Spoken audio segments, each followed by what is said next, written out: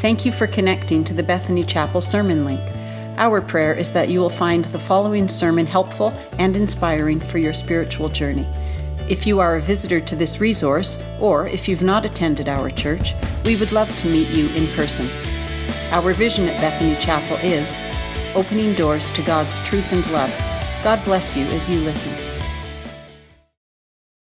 Well, this morning I have a short story for you as we get going, and we are going to be finishing off Romans. It's been an absolute wonder and a joy for me. I've never gotten to preach through Romans, but it's one of my favorite books of Scripture.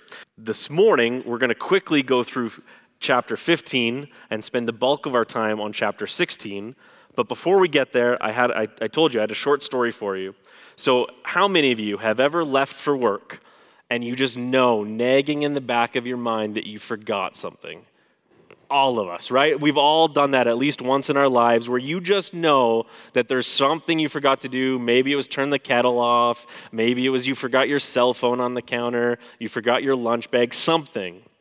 This week, I got up early, I felt great, had a great early morning, drove to the church, 7 a.m., got a nice early start to my day, and halfway here, I'm driving down Crowchild Trail, and something starts nagging at the back of my mind.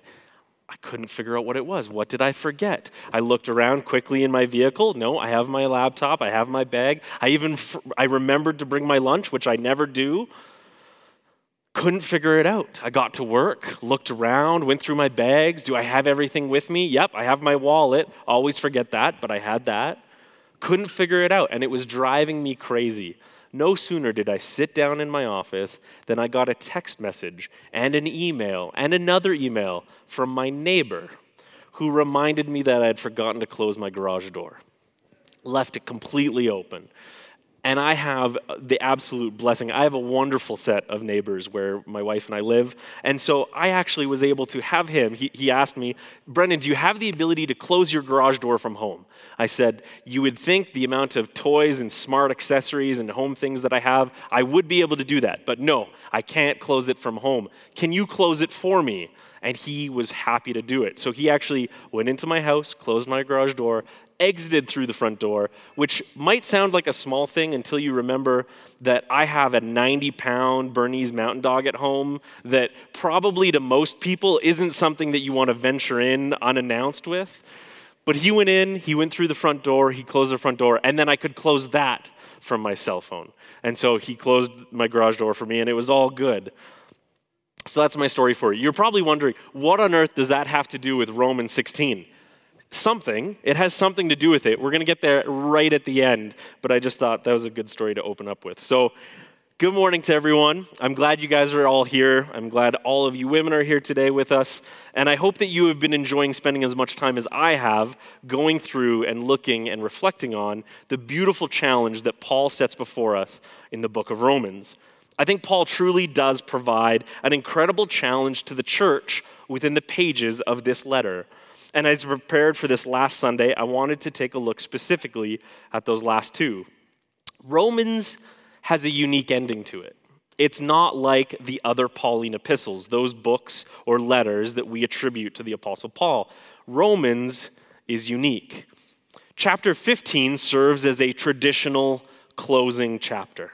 And again, remember, these are letters being written to individuals, and so as Paul gets to the end of his letter, he writes a closing statement.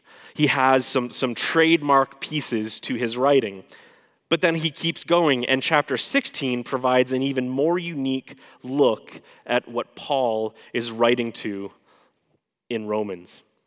In chapter 15, we see that traditional closing to one of the Pauline letters. It contains excerpts focused on summarizing his message. It has an exaltation to guard the truth, and then it has warnings against straying too far from Christ's teaching. Ancient speakers like Paul, when they would write something, they would often summarize or provide this climactic exhortation for the material that preceded it. And so that's what we actually have in Romans chapter 15. If you look through Romans 15, verses 14 through 33, through the end of the chapter, it's actually a reflection of what we find in Romans chapter 1, verses 8 through 15. And so what Paul is doing is he's coming back to the very beginning of what he taught, and he's reminding his reader, he's making sure that what he started with, he's circling back on. It's important to him. And the closing that a writer would often use in these types of letters, they would be something very personal, familiar. It included an affectionate tone, something else that's very evident in chapter 15. And then he closes the chapter with, "The God of peace be with you, amen." And in that closing, often considered to be a prayer or a blessing that he's conveying to the church in Rome, it is one that is being dramatically addressed to the reader, but implicitly calling on God to act. And it's especially relevant to the church in Rome. And the letter could end right there. If you read chapter 15 as a closing statement, it is a beautifully well-constructed closing chapter. Paul has no reason to continue going.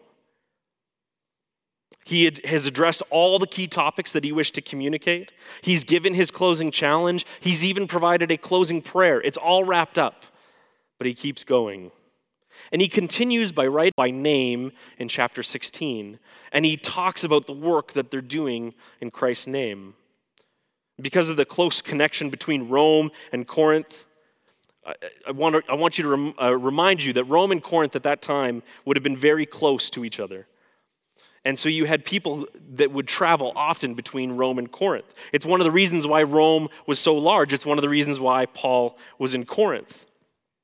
And it's also one of the reasons why we believe that Paul is writing to Rome specifically in this period of time, because there was a large group of believers returning to Rome.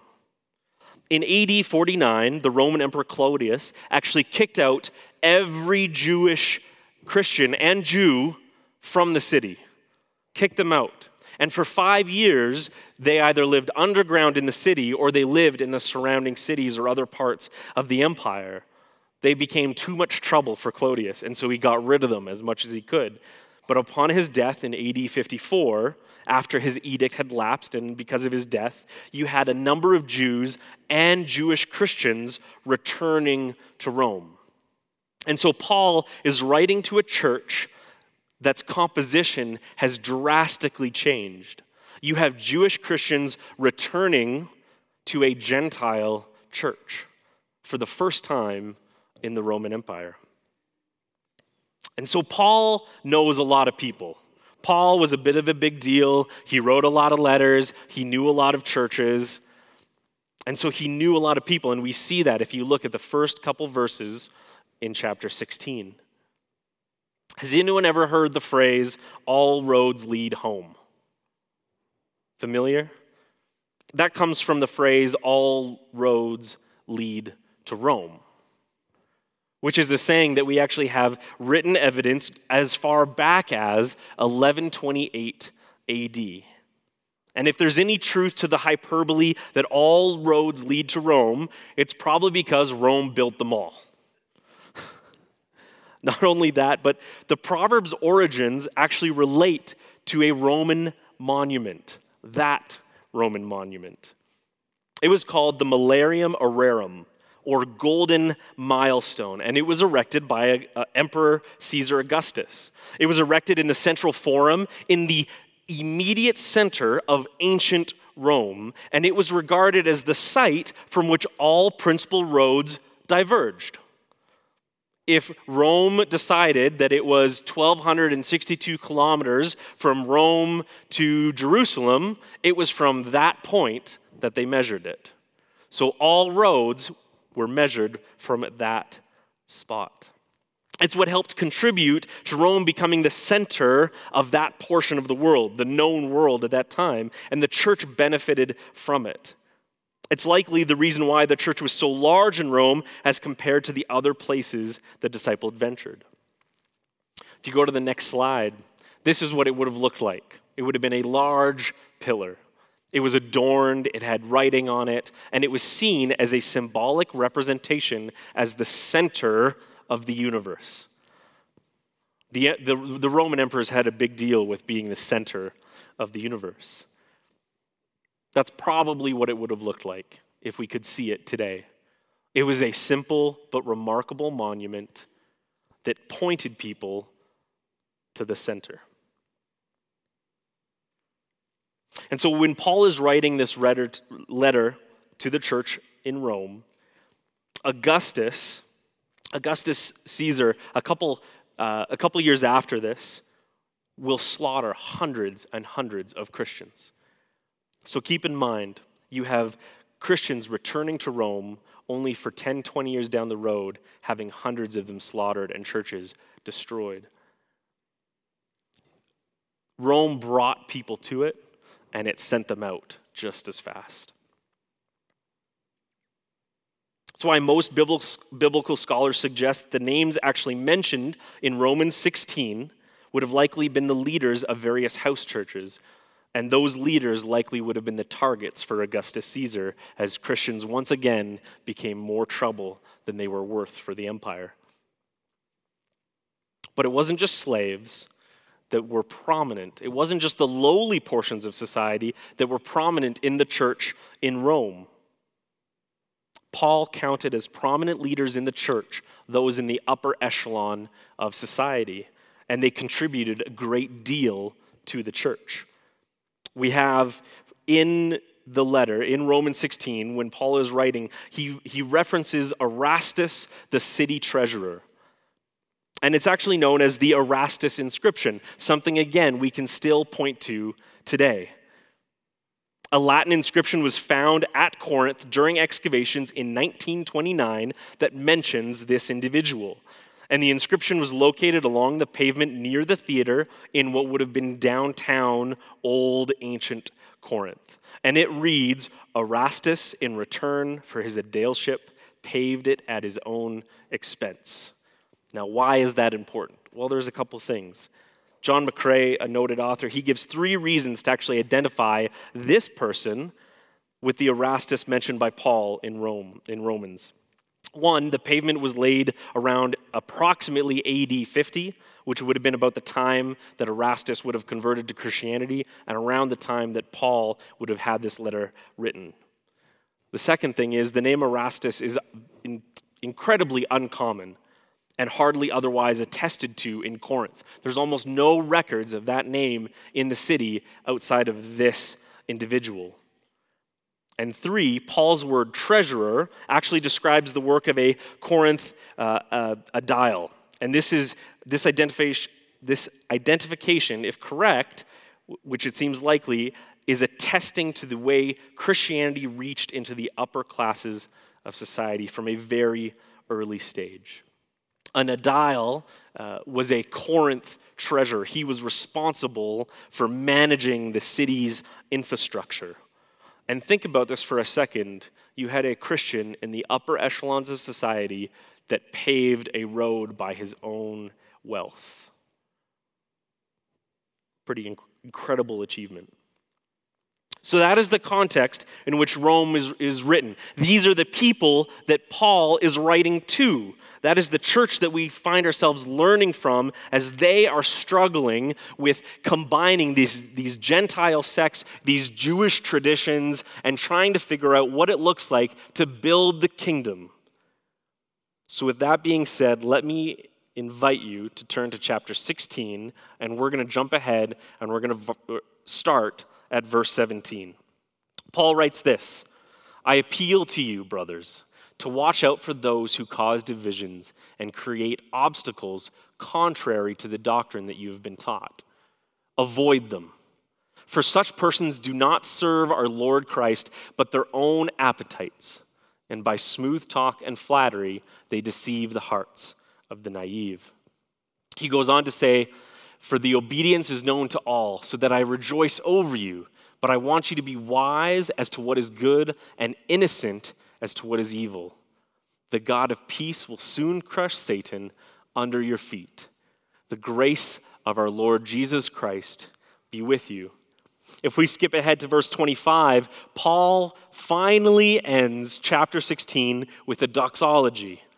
And he says this, "Now to him who is able to strengthen you according to my gospel and the preaching of Jesus Christ, according to the revelation of the mystery that was kept secret for so long ages, but for now has been disclosed and through the prophetic writings has been made known to all nations, according to the command of the eternal God, to bring about the obedience of faith. To the only wise God be the glory forevermore through Jesus Christ. Amen." And so, coming out of Romans 16, reflecting on Romans 15, there's only a few words that I want you to take away today. 3 words that I want you to remember. Hopefully you remember more than that. I'd be okay with that. But at a minimum, I want you to remember 3 words that I think Paul is reflecting on in his chapter, in chapter 16. The first word is greeting. Second is guidance. And the third is glory. Those are the 3 words that Paul is highlighting for us in this final chapter in Romans. And just a quick reminder, the word doxology, if any of you remember this, it is an English word that we've carried over directly from the Greek. It's actually made up of 2 Greek words, doxa, which means glory, and logos, which means words. So in essence, when you see or hear the word doxology, what's being expressed is glory words, or better yet, an expression of glory. That's what a doxology is. And for me, doxologies hold a very special place in my life. Coming from very Mennonite brethren roots, one specific doxology stands above the rest, as any time my extended family gathers together, we sing the doxology, "From whom all blessings flow," before every meal. And it becomes a part of our family character. I know for many of you this might be the same. And so doxologies, these expressions of glory, are a remarkable connection to the truth that we find in Scripture. Okay, so let's start with greetings. And I know that some of you are thinking, what in the world is there to see and learn from a whole bunch of names that I didn't even bother to spend the time reading in verses 1 through 16? A bunch of names that I probably didn't read because I can't pronounce them all very well.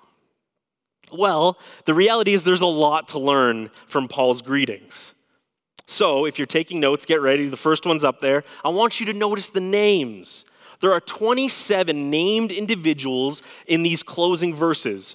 More people are greeted, but 27 are specifically identified.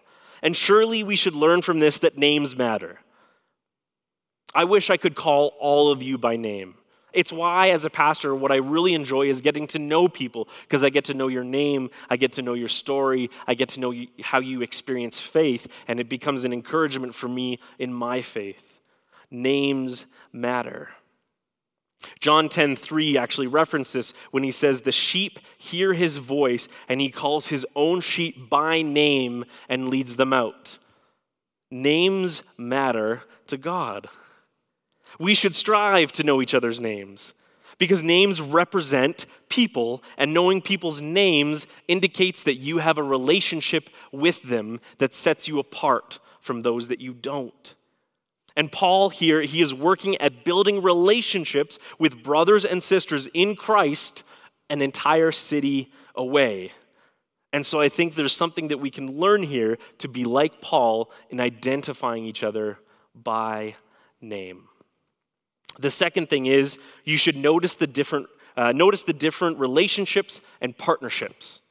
It's remarkable to see the different words that Paul uses to describe these people and their relationship to him and to each other. He uses sister, brother, servant, saints, patron, fellow workers, first fruits, kinsmen, fellow prisoners, beloved, approved, elect. The more that we connect with each other, the more enriching are the ways that we can bring blessing into our lives and to those around us when we don't just use their name, but we identify them by what they mean to us. The third thing is notice how Christ-saturated these relationships are. Verse 2 says, "Welcome her in the Lord." Verse 3 says, my fellow workers in Christ. Verse 5, the first convert to Christ. Verse 7, they were in Christ before me. Verse 8, my beloved in the Lord. He goes on, my fellow workers in Christ. Apelles, who is approved in Christ. Greet those in the Lord. Greet those workers in the Lord. Persis, who has worked hard in the Lord. Rufus, chosen in the Lord. This isn't a simple list of greetings.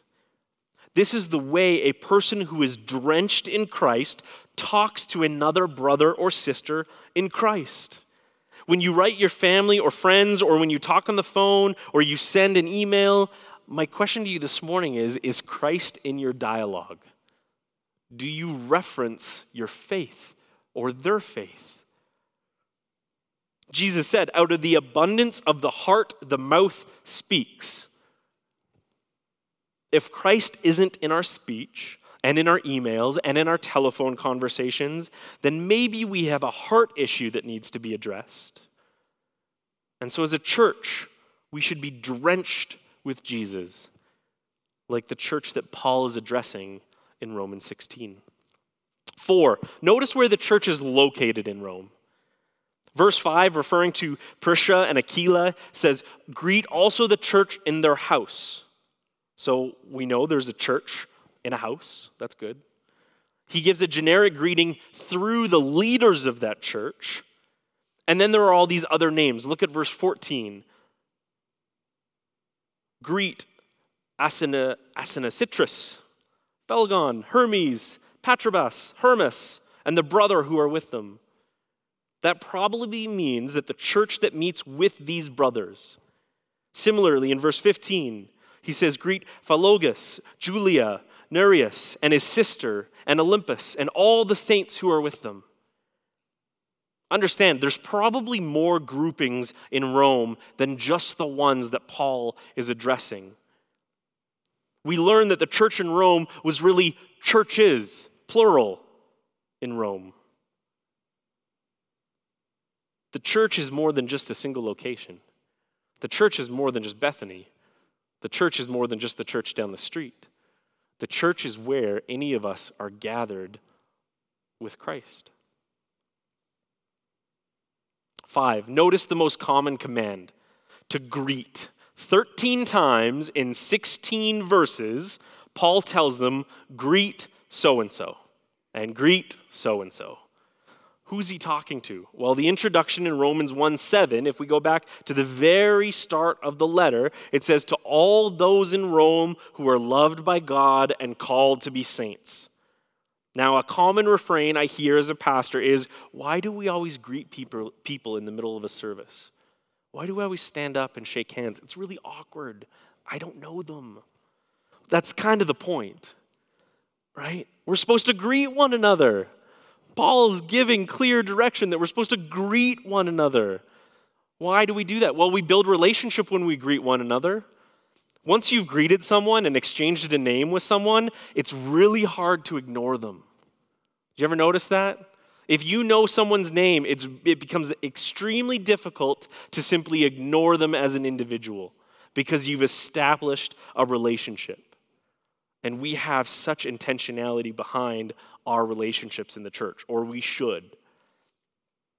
6, notice the love that permeates this chapter. 4 times, Paul uses the word loved or beloved. My beloved Ephanetus. My beloved, my beloved.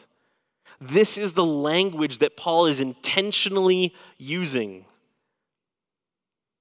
And I think we can ask the Lord would take us into a deeper place where we would respond in love with one another, that would be the language we use in relationship with one another. So those are the greetings.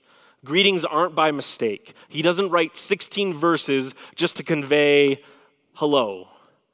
He is communicating truth in relationship. And then he gets to guidance. Paul moves from greetings to guidance. And you might be like, okay, Paul, I get it. Can we just wrap this chapter up? Can you conclude your 16-chapter letter and be done? I get your point. But the fact of the matter is, and you know this to be true if you've ever lived with a teacher or a pastor, they are always looking for an opportunity to teach. It's also true if you're a parent. You're always looking for an opportunity to teach. And so, as a pastor, I'm going to take this opportunity and teach. You're always looking to offer some direction or guidance. And Paul himself, he can't help himself. He takes himself away from the greetings and he goes back to teaching for a very small section. He wants one last opportunity to provide one last instance of guidance, hoping that it just gets the message across. So there's a few things we can learn from his guidance. One, it's possible to go overboard. In verse 17, Paul says, "Watch out for those who cause divisions and create obstacles contrary to the doctrine that you have been taught." I hesitate even to say it, since I don't think this is the temptation of most churches or most Christians today, but it is possible, and there are churches and people that go overboard. By your laughter, I know that to be true. What I mean is that they become so obsessed with spotting doctrinal error that they lose their ability to rejoice in doctrinal truth. If we become so quick to point out what others are doing wrong, we fail to recognize what we should be doing right. They're like dogs that are trained so completely to sniff out those other dogs or drugs or issues at the airport that they fail to recognize the other things that are going on around them. They're solely focused on one task. It doesn't make for a very welcoming atmosphere when you walk into those places or meet those individuals. So my recommendation or my encouragement to you this morning would be, let's all ask the Lord to help us get the balance right. We have to do this. We have to be on guard against false doctrine, absolutely. We need to guard ourselves against false teaching, but this is not the main thing that we're supposed to do. Vigilance over error is necessary, but joy in the truth should be dominant. Second thing I think Paul is highlighting in his guidance is there is such a thing as a body of doctrine. Don't miss the obvious. There is a body of doctrine that someone can go against. There is a doctrinal standard that we should all learn, that we should all develop in our own understanding and come to. There is something that we can depart from. Paul refers to it in several ways. In Romans 6:17, he calls it the standard of teaching to which you were committed. In 2 Timothy, he calls it the pattern of sound words and good deposit entrusted to you. In Acts, Paul refers to it as the whole counsel of God. The caution here, of course, is that we must not put every minor opinion in this category so that there's no room for disagreement. Remember Romans 14? Covered that a couple weeks ago. As Paul is addressing eating certain foods and celebrating certain holy days, what I believe Paul is referring to here is a faithful summary of biblical events, biblical essentials. It would include things like the nature and condition of mankind, the nature and work of Christ, the nature and work of the Holy Spirit, the nature and work of God the Father, to name a few. Of course, one of the greatest challenges that we have is deciding what belongs in this body of doctrine. And when you pastor a church, you sometimes find yourself saying something like this from Corinthians: "For I decided to know nothing among you except Jesus Christ and him crucified. And I was with you in weakness and in fear and much trembling." At the end of the day, where do we distill our faith to? Where is the place from which we can all grow in connection and relationship with one another? We will all diverge on different paths, but do we have a common ground from which to work? The third thing that I think Paul is highlighting here with his guidance is that false teachers are deceptive and we need to be looking for them. Verse 18 says, "By smooth talk and flattery, they deceive the hearts of the naive." So what is smooth talk? What do you think Paul is referring to here? Well, I think he's referring not to slippery words, but he's referring to pleasant sounding instruction. The root word for flattery is actually blessing. And so the reason we must be so vigilant over biblical doctrine is because false teachers don't gain a following by being rough or harsh. They gain a following by being really nice.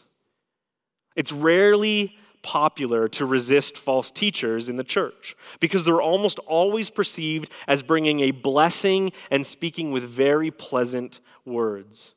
And Paul says that the innocent are carried away, hence his instruction that we should watch out for them and avoid them. False teachers are deceptive.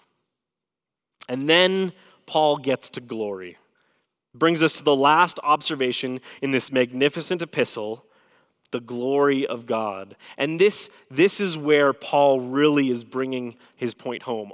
Through all the doctrine, through all the application, he wants to leave the reader with the understanding that above all, glory, God's glory, is the most important thing. Just before his acclamation, his final message and prayer of through Jesus Christ, amen, is his acclamation of the greatest fact of all, God's glory. And in order to drive this final observation home, I want to quickly review the many times and ways that Paul actually highlights the glory of God throughout Romans, because this is no mistake. Paul has been doing this for 15 chapters. And although the word glory is not evidenced in chapter 16, I think we need to start with Romans 1:5 because the substance of glory is there. Paul says this, we have received grace and apostleship to bring about the obedience of faith for the sake of his name among all nations. That little phrase, for the sake of his name among all nations, is Paul's way of saying that the name of Christ must be glorified above all names and all other persons and all other ideas, above all possessions and all possible dreams. Paul's mission is to glorify God through the proclamation of the gospel of Jesus Christ. And in order to offer the good news of Jesus, the nations need to recognize their need for a Savior. So Paul begins in Romans 1:21 by addressing the condition of our hearts. And he says this, for although they knew God, they did not honor. They did not honor him as God or give thanks to him. How did they not glorify him? Well, verse 23 gives the answer. They exchanged the glory of the immortal God for images. And of course, the image most common then, and I would say the image most common today, is not one that we carve out of wood or stone. It is the image that we find every time we look in a mirror. The image that we most often replace God with is ourselves. Then Paul turns to the Jews and he shows them that they're in for a similar condition. The Jews aren't set aside in this. They are just as guilty as the Gentiles. He says in Romans 2:24, for it is written, the name of God is blasphemed among the Gentiles because of you. In other words, you don't glorify God's name either. Paul sums up this condition for all humans in Romans 3:23 with that beautiful definition of sin when he says, for all have sinned and fall short of the glory of God. We are created to treasure the glory of God above all things. This means that we have committed an outrageous crime against God because we all fail to do that. It's a far more serious crime than murder or theft or lying. We stand under the wrath of God and we need a Savior because of the sin in our lives. The salvation that Jesus brings, delivering us from sin and death and judgment, is received by faith. And Paul illustrates this faith with the case of Abraham in Romans 4:20. And it shows how it relates to the glory of God. He says this, no distrust made him waver concerning the promise of God, but he grew strong in his faith as he gave glory to God. In other words, one reason that faith is the way that God saves us is that faith gives glory to God. The fact that we even have a faith and are able to exercise it, that brings faith, or that brings glory to God. Then in chapters 5 and 8, Paul shows us that through our salvation, the salvation Christ secures for us, is the hope of the glory of God. This is the ultimate gift of the gospel. Consider Romans 5, 1-2. Therefore, since we have been justified by faith, we have peace with God through our Lord Jesus Christ. Through him, we have also obtained access by faith into this grace in which we stand, and we rejoice in hope of the glory of God. And then in Romans 8:18, Paul says this: hope makes all the sufferings we have to experience in this life worth it. For I consider that the sufferings of this present time are not worth comparing with the glory that is to be revealed to us. The glory of God will be so overwhelmingly satisfying that the difficulties of a long illness or a painful death will be nothing in comparison. Then in Romans 8:21 and 30, he speaks of our sharing in that glory so that we too become glorious. That is the ultimate transfiguration of our faith, is when we, in connection in heaven with Christ, we will become glorious. We share in God's glory through our faith. He says the creation itself will be set free from its bondage to decay and obtain the freedom of the glory of the children of God. We will finally achieve and obtain what God wanted for us all along. First, we are made glorious at the resurrection. Then the whole of creation is made suitable for the glorious children of God. Then as Paul finishes his description of the inscrutable ways of God in dealing with Israel and the nations in Romans 9-11, he concludes with this doxology, where he says, "For from him and through him and to him are all things. To him be the glory forever. Amen." That's Romans 11:36. God is the ultimate origin, the ultimate sustaining power, and the ultimate goal of all things, or it should be for those of us that follow Christ. Therefore, all glory belongs to God, and may all praise rise to meet him.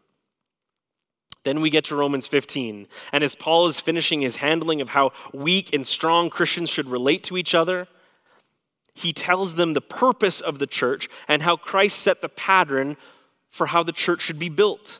The purpose of the church is found in verses 5-6 in chapter 15, when Paul writes this: "May the God of endurance and encouragement grant you to live in such harmony with one another, in accord with Christ Jesus, that together you may with one voice glorify the God and Father of our Lord Jesus Christ." Displaying the glory of God is the aim of the church. That's why Christ brought you and me to this place, is to bring glory to God and so that others would come to know it. That's why Christ has done what he's done. That's why he has built the church, not just as isolated individual people worshiping, but as a collective group of individuals singing glory to God. Then in verse 7, Paul gives Christ as a pattern in chapter 15. He says, "Therefore, welcome one another as Christ has welcomed you." Why? For the glory of God. Jesus does everything he does, including welcoming you and me into his family. Why? For the glory of God. You are saved by Christ for the glory of God. You are welcomed into his family for the glory of God. This should be humbling, because we're never the final reason for anything. God is. Let me say that again. We are never the final reason for anything. God gets the glory, and we get the joy. Then in verses 8 and 9, Paul underscores this. He underscores Christ's pattern of building the church by showing that it is the very reason he came for the nations. He says, "For I tell you that Christ became a servant to the circumcised to show God's truthfulness, in order to confirm the promises given to the patriarchs, and in order that the Gentiles might glorify God for his mercy." which brings us finally back to where we started in the closing doxology of Romans 16:27. To the only wise God, glory forevermore through Jesus Christ. Amen. Is that the cry of your heart? Do you love the glory that you bring to God? Or are things in your life getting in the way and preventing God from being the one glorified? It has been a constant struggle in my own life as I routinely place myself as the most important thing. And I routinely have to remind myself that it is not for me or by me that anything happens. It is by God's will that things happen, and it is for His glory that I do them. It is a hard lesson to repeatedly learn. We are at the end of this 4-sermon journey through Romans, and I hope you've enjoyed our time through Paul's epistle. It started out as a one-off, and I have sincerely enjoyed going through and teaching from Romans, but there is so much more than what I've covered through 4 Sundays. There's so much that Paul has to challenge the church, encourage the church.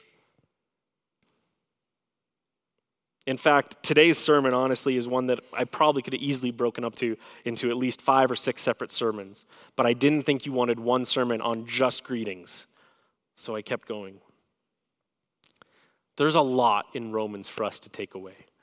And so my challenge for all of you, if you've been and if you've heard any of these sermons that we've covered through Romans 12 through 16, is to go back and read it.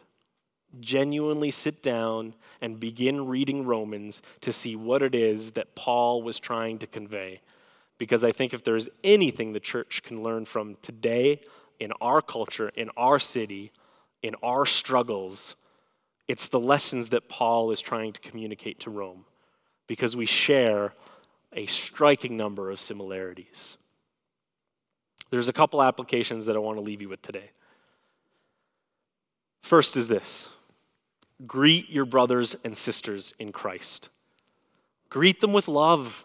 Greet them with forgiveness, admiration, encouragement, and every aspect of affection Paul speaks of in his letter. Everything Paul has spoken about, how is it that you can use those lessons, those words, in how you communicate and greet your brothers and sisters in Christ? Imagine for a second if we greet each other with more love, affection than we do. What would the impact on the church be? 2, allow Christ to guide your path. Where are you taking directions from? Are you forging your own path? Are you asking God to follow you on your journey? Or are you allowing your relationship with Christ to inform your direction? The third thing, if there is anything that we can take from Paul, it is that we should absolutely be gentle with one another in our faith. We need to gently guide others. Confident, absolutely, but gentle. We need to approach each other in love with great affection and seek to build each other up rather than finding ways to tear each other down in our disagreements. We support the kingdom by supporting each other, and that is hard work because it's very easy to disagree with one another. When we enter those places, when we find disagreements, in my own life, I have found when I am often disagreeing with someone, it's because I've placed myself as the most important thing in that conversation, not Christ. We need to be gentle with one another. And then 4, finally, where do your actions bring glory to God? What things do you need to change in your life in order for God to be glorified? That is a simple question with a very difficult answer. And it's going to be different for every single one of us because our struggles are all different. But that's why we need to be gentle. Let me pray. Heavenly Father, we come before you this morning and we would ask that your directions through Paul truly change our lives. God, I pray that we would understand what Paul is trying to communicate in his letter to the Romans, to those that were leading house churches, to those that were building your kingdom and expanding your message and bringing new believers to you daily. God, what is it that you would have for our church that we could be an example of that? We would be bringing people to you daily. We pray this in your name. Amen. Thanks for listening to this sermon. We hope you found it connected you to the God of truth and love, who we worship and serve at Bethany Chapel. If you have any questions or want to connect to any of our pastors, please go to our Bethany Chapel app and choose Connect, or go online to bethanychapel.com and click Come. Thanks again, and God bless you.